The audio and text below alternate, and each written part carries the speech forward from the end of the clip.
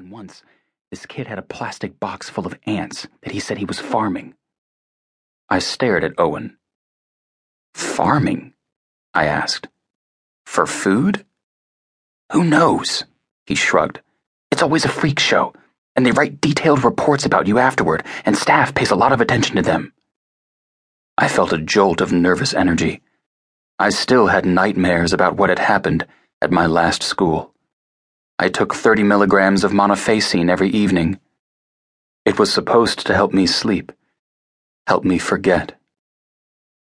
And don't talk to the women, Owen said. Nobody likes that. I wasn't going to, I said. I pulled off my jacket and plucked at my shirt, trying to circulate some air. Years ago, a Goodhouse boy named Ephraim had attacked a civilian girl on a community day. He'd been strangled to death by her father. Even I, a recent transfer to Ione, knew the story.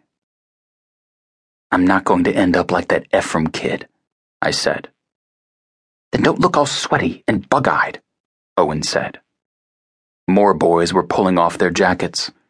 One student, a few yards from where we stood, actually fainted in the heat.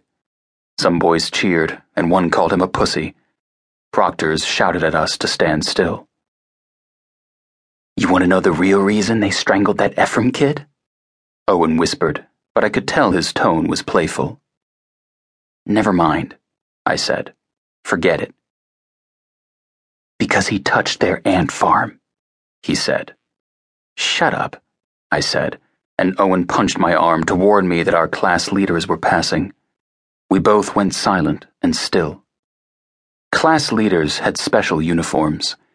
They wore the same denim pants we did, but their blue button-down shirts were a darker hue, and the school crest on the front pocket was embroidered in gold. Headmaster Tanner called these boys his right hand, the hand of correction. At my last school they had been different, more constrained. Here, it seemed, there were no limits. We had 2 leaders for our year. The first was named Creighton. He had ruddy skin, white blonde hair, and white eyebrows like albino caterpillars. He wasn't very tall, but he was thick in the chest. No one had been able to depose him. Our second class leader was Davis, a lanky black kid who always had a sweet expression on his face. Owen had nicknamed him Diablo, since he was friendly and solicitous, right until he punched you in the gut.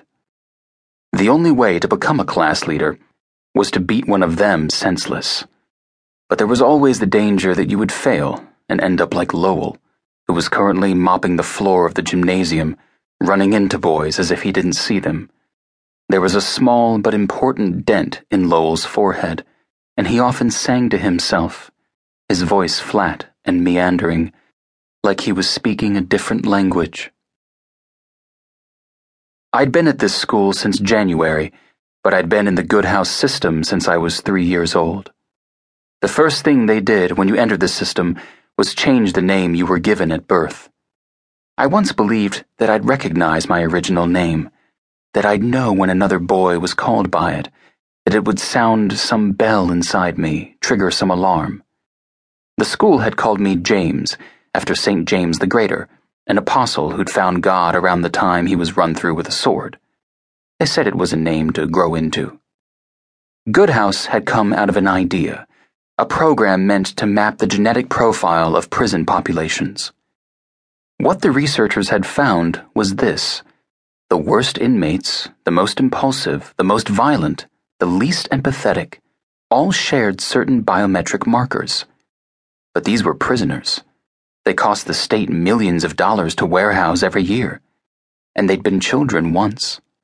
They had not always been beyond help. It was too late for adults, but young boys were different. They could be molded, instructed, taught. If intervention occurred at an early age, they could be salvaged. And so, for the past 4 decades in America, genetic testing had been mandatory for the family of anyone who committed a violent felony. More and more people were being tested each year.